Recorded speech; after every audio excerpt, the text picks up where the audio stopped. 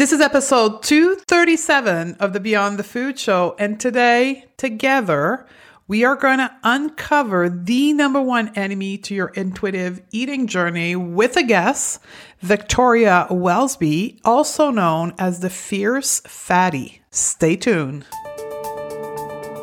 Welcome to the Going to Beyond the Food Show. I'm Stephanie Dozier, clinical nutritionist and emotional eating expert, creator of the Going to Beyond the Food method, and founder of the Going to Beyond the Food Academy.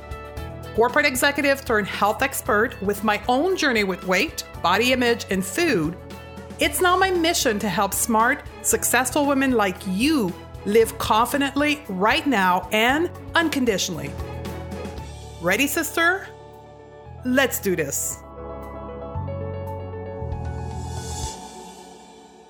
Hello, sisters. Welcome back. And I got to say, today is an exciting conversation we're going to have.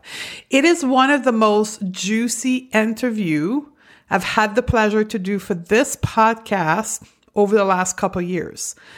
This woman, this guest of ours today, popped into my inbox with the most catchy email subject line that I've had seen.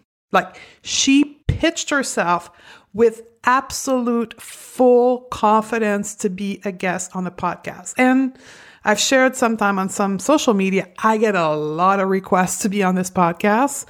And I say no to 95% of them because they're diet culture trying to sneak into our feed here. But this girl, my hat's off to her. Like, I saw the subject line, read the first two lines. I'm like, I got to have her on the podcast. And guess what? It was one of the most juicy conversations I've had. This is a very authentic conversation between two women, and it's going to be extremely empowering for you that are at home alone, going through your journey of intuitive eating in a larger body size, or even people in a, call it, quote, normal, regular body size. This will also be very empowering to you. Both me and Victoria share so many life experience that went down the same path in our past and even now. And this common factor between both of us is our body size and our resilience and never giving up. So, who's the guest? Victoria Welsby. She's a world-leading expert on body image and confidence, TEDx speaker, and an author. She overcame a lot of things in her life, from homeless to abuse to low self-esteem from a very young age, to become today one of the most courageous fat activists and change maker. You will fall in love with her, and she helps women in her own practice to create body confidence and shift the way they see their body. So today we're going to talk about internalized fat phobia, determining if you are fat phobic. No matter what the size of your body is, are you fat phobic? And I gotta say, I think I can almost predict the answer for all of us here. But stay tuned to the interview, you'll see. Victoria is going to teach you what to do with fat phobic thought. And I share my own experience with fat phobic thought, which will likely surprise you.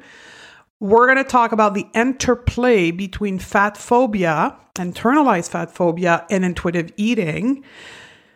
Something that the next point is a bit of a sensitive point to some of my colleagues, but how the size of the body size of your intuitive eating teacher will influence your own fat phobia. And Victoria has a great quote, and she says in the interview, "You can't be what you can't see." And I'll keep you there as you listen to the interview. And we close the interview with the intersection between feminism and internalized fat phobia. And I got to say, as a feminist, that was a very, to me, the most interesting part of the interview. And I want to welcome all of you that are perhaps afraid of the term feminism to really pay attention to the last 10 minutes of the interview, because you will realize how internalized fat phobia is how patriarchy holds you back. The thing that is injected in our mind at a very young age that holds us back from our power. Ready, sister? Let's do this. Hello, Victoria. Welcome to the show. Thank you so much for having me. I am so excited to be here, and I can't wait to geek out with you about what we're going to talk about today. Thank you. One question I always like my guests to speak on is their own personal hero's journey and how they got to do what they're doing today from a lived experience. So do you mind sharing with us how you came to be here on this podcast today? What's your journey? Yeah, so I have a story which is probably similar to a lot of people, being younger and understanding that my body wasn't okay for the reasons I decided that I was a little bit chubby. Well, looking back, I wasn't, but I had decided that my body wasn't good enough because of lots of different messages, maybe from, my family, from media, from cartoons I was watching, et cetera, et cetera. And growing up, I started to try and manipulate my weight by eating certain foods or over-exercising, and continued that journey, and had terrible low self-esteem because I did end up having a bigger body, and I do have a bigger body. I saw that as a fatal flaw, a character flaw, something that I had to make up to the people around me. So I was the best friend, the best girlfriend, the best in the class, overachiever, to make up for this grotesque part of my character was, living in that bigger body. And I carried on like that for many years until my mid-20s, when I discovered a message on the internet that said, it's okay to be fat. And I was like, what? What do you mean? It's okay. No, it's not okay to be fat. This is really strange. And so I started looking into that. And then I discovered that diets don't work. And I was like, yeah, they don't work. Well, how have I never discovered this? It's not that I'm just so greedy and lazy. And I got really obsessed with learning about intuitive eating. Eventually, I trained to be a coach, and it's been my life's mission to spread the message, hey, it's okay to be fat. Hey, diets don't work. Fat people are just normal people like the rest of people in the world. And you can do amazing things and have an amazing life, even if you have a bigger body. And that's why I'm here today, is to spread that message. That's a very powerful story, and so common, and an inspiration to the women listening to this podcast. Now, as I began this interview, when you first called me, I was watching your TEDx talk. So for anyone who wants to know more about your story, you have a pretty cool way of talking about your ex-boyfriend in there, and I just giggled my way through it. So It's worth watching. Yes, it is. And don't stop watching until you get to the very end, because there's a little surprise there for you. Teaser for everyone. We won't say anymore. Yes. You have to go watch. The link is in the show notes of that TEDx talk. But the reason I wanted to have you on the show today is to talk about how our own relationship to our body, our fear of being fat, fat phobia, weight stigma, but from an internalized perspective, can impact our relationship to food. And there's a sentence I hear all the time, and tell me if you're the same thing. It's okay for you to be in a bigger body, but not for me. Oh my gosh. Yes. I hear this all the time. Being like, you're beautiful, you're amazing, but me, even though I have pretty much the exact same body, I'm disgusting and ugly and need to lose weight. And I'm like, we have the same body. What's wrong with your eyes? Like, I hear it all the time. And that is a lot of the time, a lot to do with internalized fat phobia. Can you explain to folks like what is internalized fat phobia? So we all clear, and there's no doubt if you are experiencing internalized fat phobia after the end of your commentary here.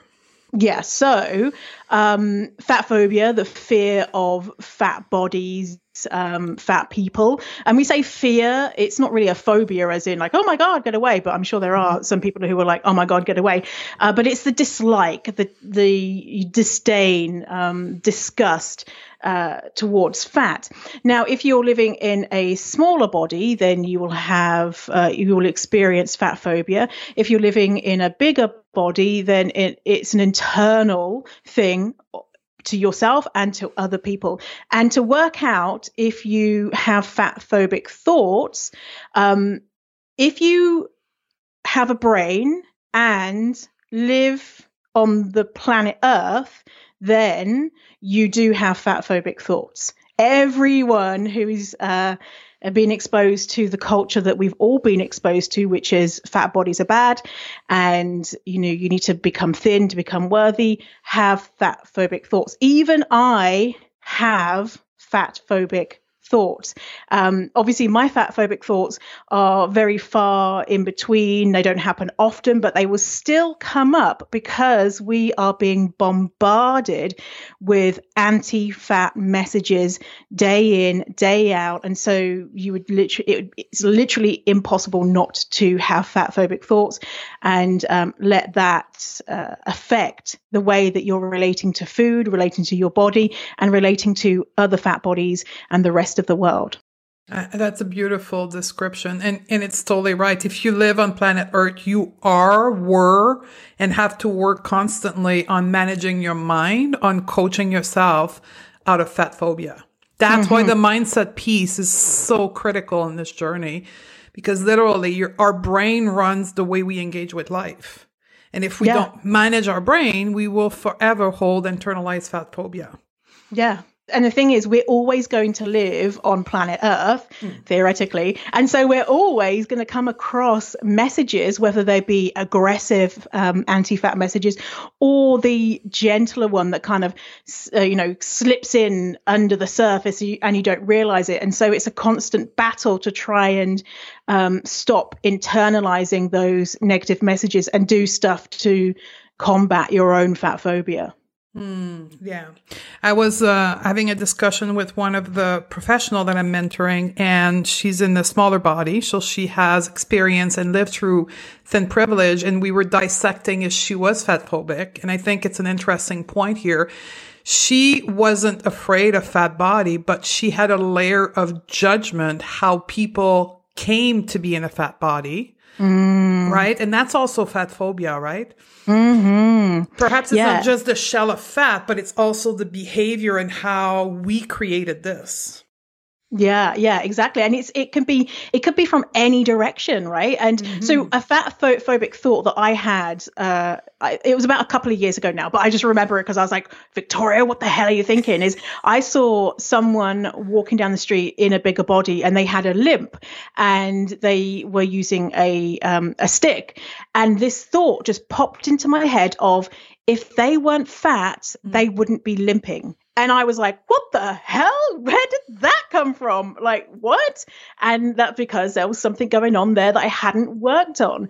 And that's fat phobia. Like, how on earth can we look at someone in a bigger body and know their health status, know what's going on in their brain, know what, their lived experience and their story? We simply can't know. And individually and on the mass scale, like fat people in general, it's always going to come up in different ways. And so noticing when you have a judgment, it's really, really helpful, because you can be like, I'm judging myself, or I'm judging others now. That's kind of interesting. I wonder why I believe that. And, working on why you believe that a fat person has a limp because they're so fat, or whatever it is that you're believing. Yeah. And it's, as you said, it's about how we deal with those thoughts. So now that we know we drill a little bit further into internalized fat phobia, and we pretty much guarantee that all of us listening or talking here today have internalized fat phobia, how do we begin the journey to work ourselves out of that state? Because it does affect how we engage with food, how we engage with health, how we engage with our relationship. Like, it has pervasive effect through our whole life. Yeah, and it's difficult, but it's absolutely something that you can do. So really what it is we're afraid of becoming fat or fatter because we are afraid of what that means about us as a person. So can you be fat and healthy? Can you be fat and lovable? Can you be fat and be accepted by the people you want to be accepted by? And the answer is yes, and sometimes no, but it is possible to be fat and healthy and fat and lovable and fat and all of the things that you want to be and fat and accepted. What it boils down to is we're afraid of being rejected because we believe that being fat deep down automatically means that we're less lovable as a human being. And so getting through and educating yourself on the realities of what if I did become fatter or fat, what would happen? Like, could I survive? Could I live in that body? And the answer is probably yes. And things might be more difficult for you. And you're having these fears because deep down you believe that whatever it is that you believe, that you're not going to be happy, you won't be able to get a partner or whatever. Surrounding yourself with the messages that show that there are happy fat people out there, and to show fat bodies doing the things that you don't normally think about with fat bodies. So fat bodies running around, fat bodies with loads of men hanging off their arms, and fat bodies being happy and all that type of jazz.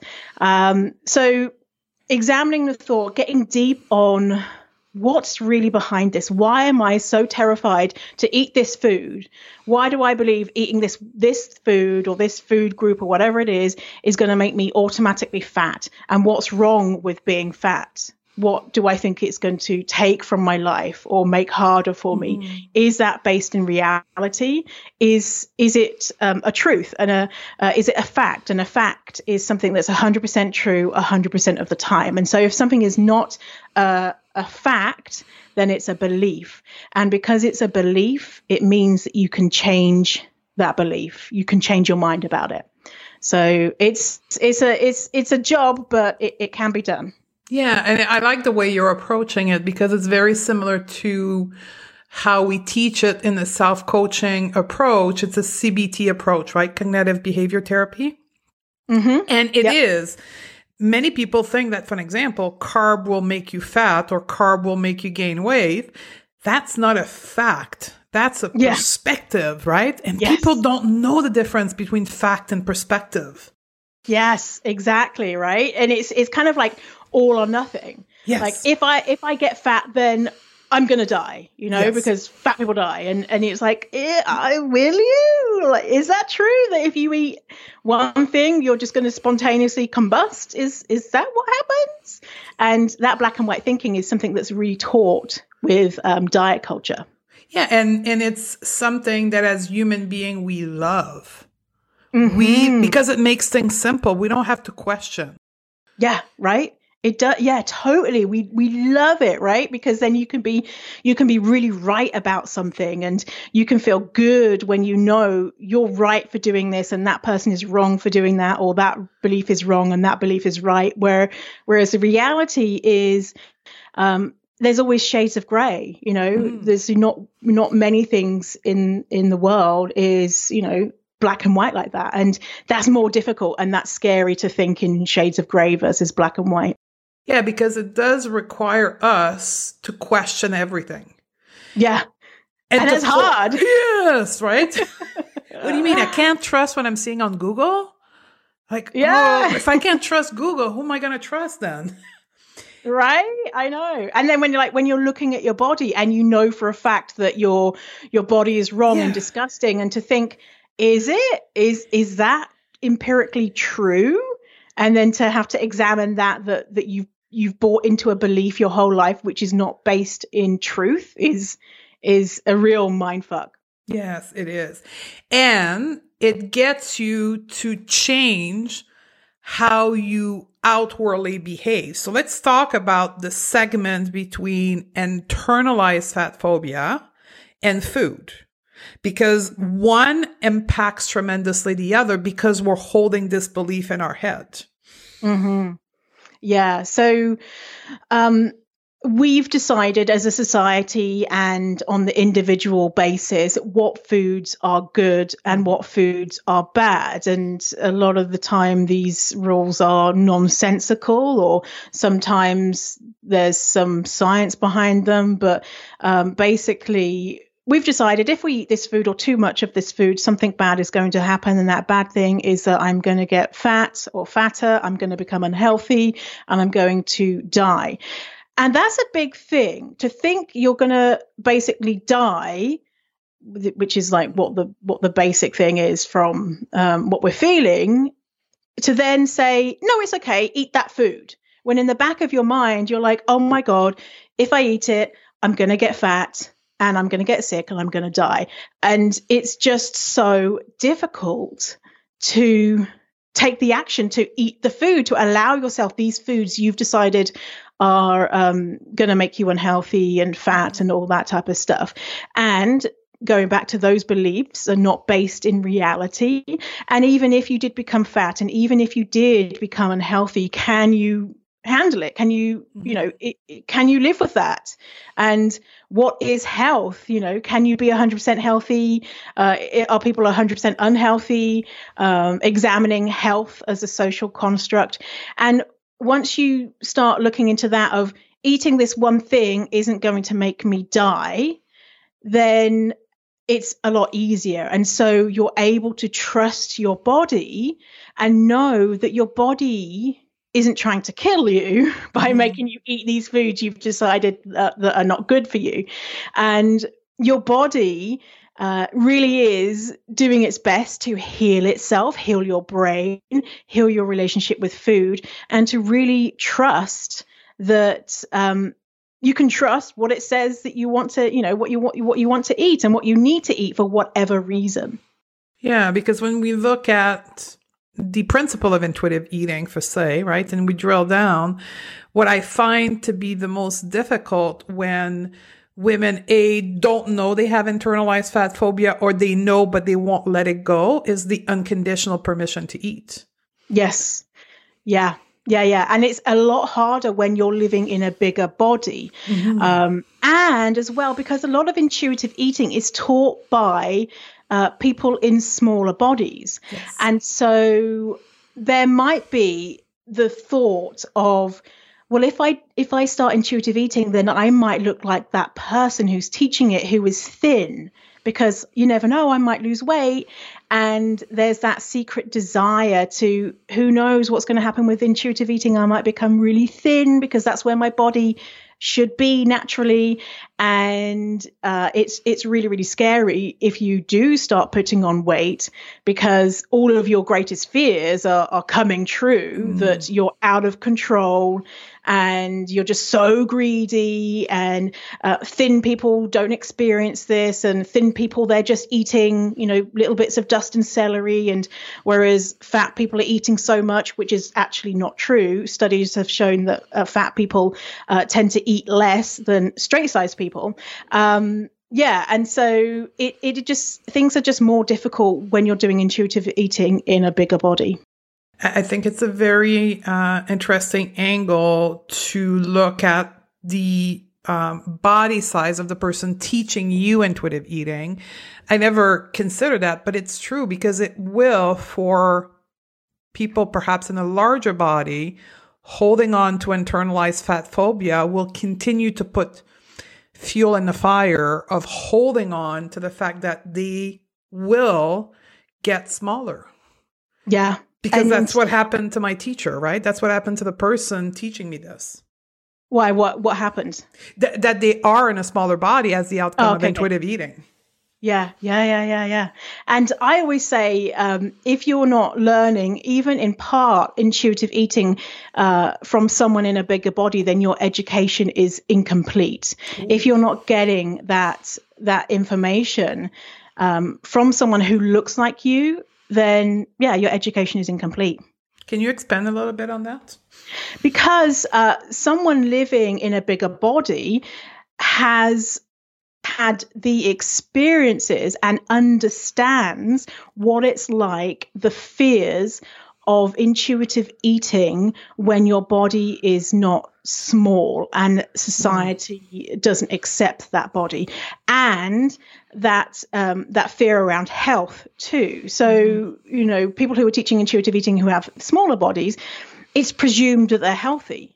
And if someone is in a bigger body because of fat phobia and healthism, it's assumed that they're not as healthy. And so having a role model, at the very least, if you can follow someone on Instagram or something, someone who's doing this, living in a bigger body, is so important. And also the different sizes of a bigger body. So I'm a small, medium fat, but how much more powerful would it be to learn from someone who is a bigger fat person, someone who's a super fat person, and them to show how they intuitively eat and what they do in their day-to-day lives. It would be so inspiring. Oh my God, I want that. Yeah. I want that to happen. Yeah.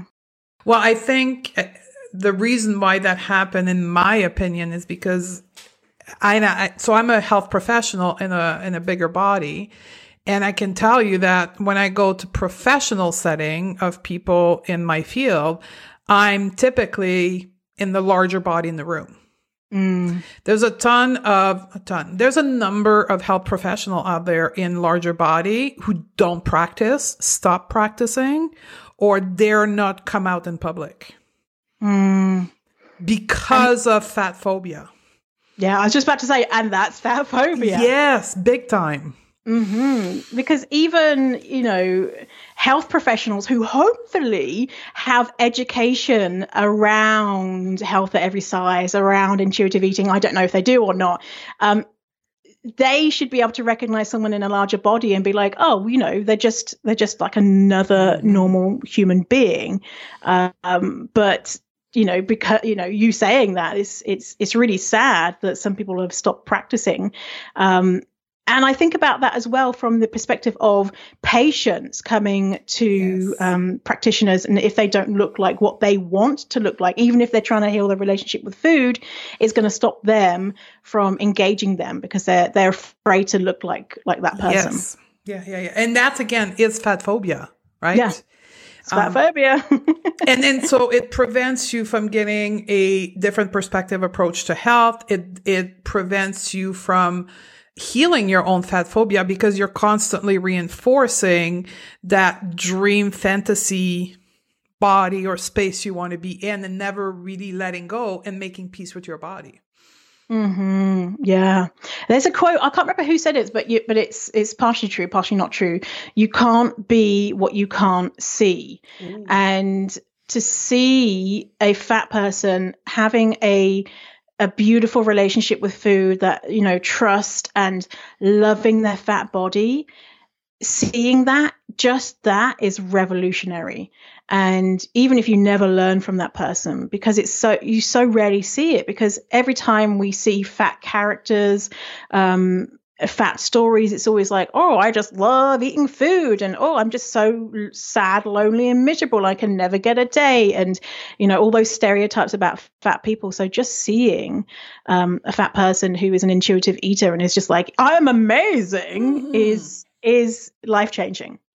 I'd be curious to ask you this question. What is your perspective as to when or how far away are we of being in a society that will be neutral about weight? Oh, gosh. Maybe 100 years? 100 years, maybe.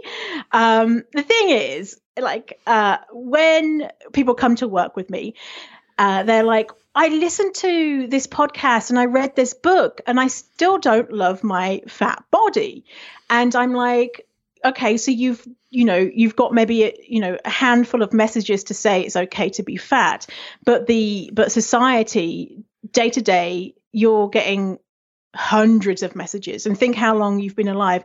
You've received billions of messages, and so to combat that, you need to get hundreds and hundreds and hundreds of messages saying it's okay to be fat. And I look at society and the amount of messages that we have currently saying it's not okay to be fat. It's like 99.999% of the messages around bodies is it's not okay to be fat. And that tiny 0.1% saying maybe it's okay. And so it's a long way off. There is a big movement for celebrate your body.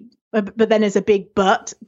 as long as you're healthy. Mm-hmm. And that is really an unhelpful message. Or love your curves, but only if you're an hourglass shape, and only if you've got big round tits and they're perky and a big bum and flat stomach and, that stereotypical hourglass pin-up shape. But if you don't look like that, then that's kind of ugly. So it's starting, and it's problematic, but maybe in 100 years, we'll look back and be like, I can't believe we used to talk like this about fat people or say this about fat people. But yeah, it's a long way off.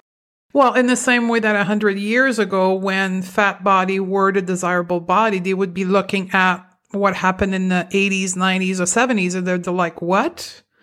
Yeah. And I think this discussion point is interesting because it reinforced the need for all of us listening that if we want to get there, because we know that's the way true healing, we're going to have to do our own work, and we're going to have to constantly reinforce this message within ourselves. Like, it's not something we can let to society to change our mind. We're going to have to actively step into our own healing.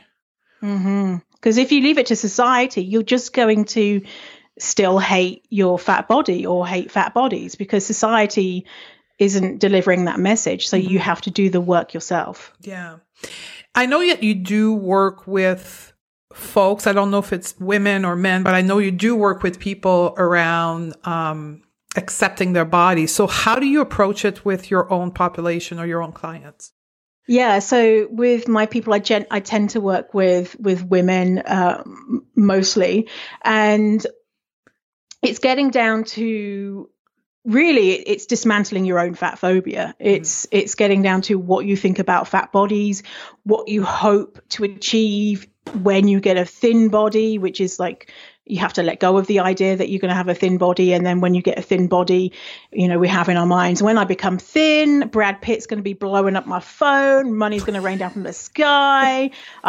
People are going to love me. Like all of this, stupid shit that's not going to happen anyway. Or, it can happen in the body you are right now. And so letting go of the idea that you have to be thin before you go and ride a bike or wear a crop top or wear a bikini or whatever it is that you want to do right now, and building up the confidence and resilience to do those things. And so understanding what's going on in your brain and then taking action. And that's what a lot of people don't do, is they'll read up about fat phobia and understand it, but they never take any action. And then they're like, well, but why do I still hate my body? And why don't I feel more confident? Well, to feel more confident in your body, you have to do stuff while you're afraid. You can't wait till you feel confident, because it's not going to come unless you take action and do the thing while you're shitting your pants. And it doesn't matter how scared you are, just do something, even if it's something little. But obviously it's not little to you, then you'll become more confident. And then before you know it, you'll be like walking around the streets in your bra and, don't care what people think. You probably won't do that, but. But, that's the gem of the whole interview here. Take action while you're scared shit. Yeah. Yeah, you just have to. There's a quote that changed my life. So I live in Canada normally. I'm in Ireland at the moment. But before I came to Canada, like 11 years ago, I was just such a scared person. And I wanted to move to Canada where my sister was, and I was just like, I can't leave my hometown. I'm too scared. And she sent me a quote, which is, courage is not the absence of fear. Courage is feeling the fear and doing it anyway. And that quote, as soon as I read it, I was like, okay, that's it, done. And I booked my tickets and I moved to Canada and I never looked back. And I think that's the thing that people don't realize. I think they think that one day you're just going to magically wake up and be like, oh my God, I'm Beyonce, and feel amazing. But to get to that feel amazing, you have to be terrified a lot to get there. And you have to take action while being terrified, not knowing what the outcome will be, and be willing to have faith. Exactly. And knowing that you can survive, theoretically, as long as you're not going to be killed, you can survive no matter what the outcome. So with my TEDx talk, I wasn't nervous beforehand. And people would, my friends would be coming up to me and being like, you must be terrified, because I was the last person of the day, closing the show, no big deal. But they were like, you must be terrified. And I was like, no. I'm excited. I can't wait to get on stage and do this and stuff, because I knew, like, what's the worst that can happen? I came up, okay, what is the worst that can happen is that I have diarrhea on the stage and then like run off crying. Like, that is the worst. Like, that's the worst possible thing that could happen, right? And if that did happen, would that become like this really interesting story to tell? Would that mean that I will get another chance to do a TEDx talk about the time that I had a TEDx talk and shit my pants on stage? Would that become a hilarious story? Probably. Would I feel really embarrassed? Probably. But could I survive? Yes. And so if that is the worst that could happen, and I know I can survive, then what's to be afraid of? So I might flub my lines. Like, who cares? I'm a human being. So you can survive. Yeah. And I think it's really interesting, because when I coach people and I talk about moving through fear, I'm like, always ask yourself the question, will you die? Is there a potential death as an outcome of this action? Yeah. And 99% of the time it's like, no. So then it's a sign that there is growth on the other side.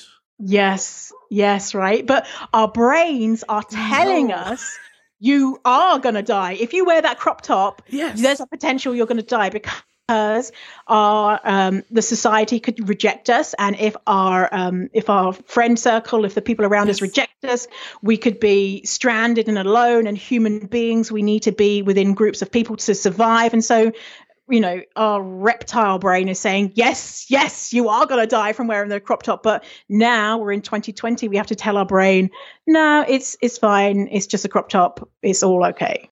That is the power of managing your brain. And often as women, we are conditioned to let our brain manage us, right? Not take control and live off the fears that society has taught us to be afraid, like being in a bigger body.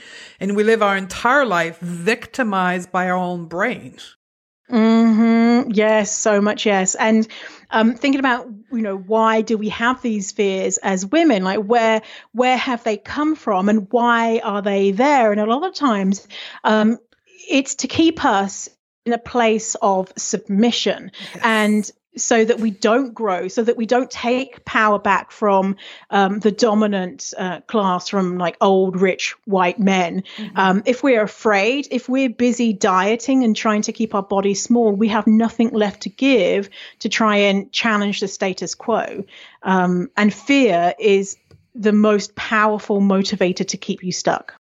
Exactly. And even like for me, I'll give my example of my own career. In the corporate world, I did very, very well, and I broke the glass ceiling and I went where no man had been. But, and here's the big but, I didn't do it out of love.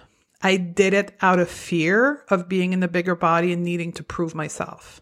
Mm-hmm. And that got me really, really sick. Yeah. Because I was constantly under anxiety and stress. Yes, I so resonate with that. That idea that you're having to prove yourself because you're in a bigger body, to say, but I can still work hard, really hard. I can still be such an valuable employee. And I was the same. Like I was in corporate recruitment for 9 years, and I was the best in the country at what I did for the largest recruitment agency in the country. And I still felt like, yeah, but I'm fat. But this achievement is kind of like, but if I did it while I was thin, then I would really be the best, which is totally irrational and bullshit because, it had nothing to do with my weight. Yeah. And I was responding to the fear. You were responding to the fear of not being good enough instead of breaking the glass ceiling and being the top performer from a straight place of doing what you love in life and using your skill set and your gift that you were given. Mm-hmm. Two different places, same action, two different places, different sets of emotion, and that gives different health outcome. It was yes, absolutely. And I think about that as well. That fear and getting to that place, but it not being kind of the right thing. And the same with relationships, of me performing in relationships and saying yes to things and not setting boundaries because I wanted to be the best, most liked, most agreeable. And that was really hurting me. And I could still be, agreeable and liked and all that type of stuff while setting boundaries, while looking after my own health, and while not, saying yes when I mean no, because I'm afraid that people are not going to like me because of my fat body. This is a juicy conversation here. Yeah, it is. And so going back to food and diet culture, that's the same thing. You can be an intuitive eater from a place of wanting to fit into that smaller body, but you can also be an intuitive eater being at peace with your body. Yeah. But the outcome will be very different, right? When you're an intuitive eater seeking weight loss, you're fully not expressing intuitive eating. Exactly. It's kind of like your foot is one foot's in and one foot's out. And when you're 1 foot in, it just means the whole process is going to take so much longer. Like that. And it's fine no matter how long the process takes. But when people are struggling, a lot of the times it's down to the fact that they're afraid to be fat, and they're afraid to trust themselves, because if they trust themselves, they're going to get fat and unhealthy and die. And so working on that thing is absolutely critical for success in intuitive eating. Yeah. And I want to say the same thing I observe when I teach intuitive eating. When people are struggling, it's 99% is that fat phobia that's holding them back. Yeah, exactly. Yeah. And it's kind of like, if everyone knew that, then they would never need a coach, because you're like, it's not working for me. What could it be? It's fat phobia. I'm struggling with this. What could it be? It's fat phobia. I don't want to eat this food. What is it? It's fat phobia. And that's frustrating for people to hear, because they're like, well, is it like, but it's not, but I've fixed my fat phobia. But it's a journey. And to realize that even the most experienced people out there, the people who are teaching it, still have fatophobic thoughts, even though they might be very few and far between. It's still always going to be there no matter what, because you're a human being and you're being manipulated with messages that we hear every single day of our lives. And I like to say, like, it is the same thing for me. I have fat phobic thoughts, not consistently, but they pop up, and I like to make fun of them. It's like an old neuron connection that's like wired together, like hasn't been wired for like a couple of years. Like all of a sudden wants to test if it's still available. Like, are you going to react? Yes. Right. Yes. Yeah. Right. And your brain is kind of like, that was interesting. That's not happened a lot. What happened there, brain? And your brain's like, I was just trying it out. And you can be like, don't think like that anymore. And you're like, oh, okay. Yeah, I won't think that again. Okay, see you later. I can see the thought, but I'm not reacting to it, right? I'm not going on a diet. I'm not depriving myself of food. I'm constantly, but it still happened. Yes. And I want to come back to feminism just to close this a little bit, or what's holding us back often of fat phobia. And that's what I observe. And you tell me if it's the same for you. It's the fear of going against what society wants us to do, think, and be. Like there's a fear also for women. They're like, what do you mean? That's not what people want me to do. I can't do what someone doesn't want me to do. As in being in a bigger body. Yes. Yeah. Yes. And, we often live our whole goddamn lives thinking, what do others think of me? How am I being perceived? And everyone's walking around with the exact same thought of, am I good enough? Am I lovable? Do people like me? Are my jokes funny? Is my hair looking good? And you're walking past someone and being like, oh, I love her hair. And in her head, what's going on with me today? And oh my God, are my shoes too this? And da-da-da-da. And everyone's just in their heads being and feeling like they should be this certain person because, patriarchy and diet culture and all of this, norms that we have to adhere to. We're all trying to fit in so that we're loved. But the reality is, as soon as we're genuine versions of ourselves, whatever that might be, we're instantly more lovable. We're instantly more able to connect with people when we're being our true selves and accepting who we are versus being ashamed and trying to fit in and not be authentic. But it's very hard to do that, especially when we have a society that is so overtly fat phobic, because you are potentially going to have people say, oh, you've put on weight, or, oh, you used to be really thin, or whatever. And so you're having to deal with it in your own brain, but also deal with other people's bullshit standards that they've put on you, which they are suffering because they're adhering to as well. So we're all just suffering for no reason. It's just silly. Yeah. So how do people can take the next step with you if they really like this conversation and they're like, I'm really connecting with her? What's the next step with you? Yeah, so you can hop on over to my website and there's a button right there. And I believe you'll link to it in the show notes as well. I have a free webinar and we'll go in depth in all of these topics that we've spoken about today.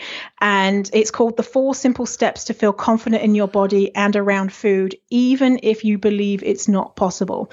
And the big thing about that is people might be listening to both of us and saying, oh, like they've got it all figured out. They have this secret sauce but I'm not that type of person. I can't get there.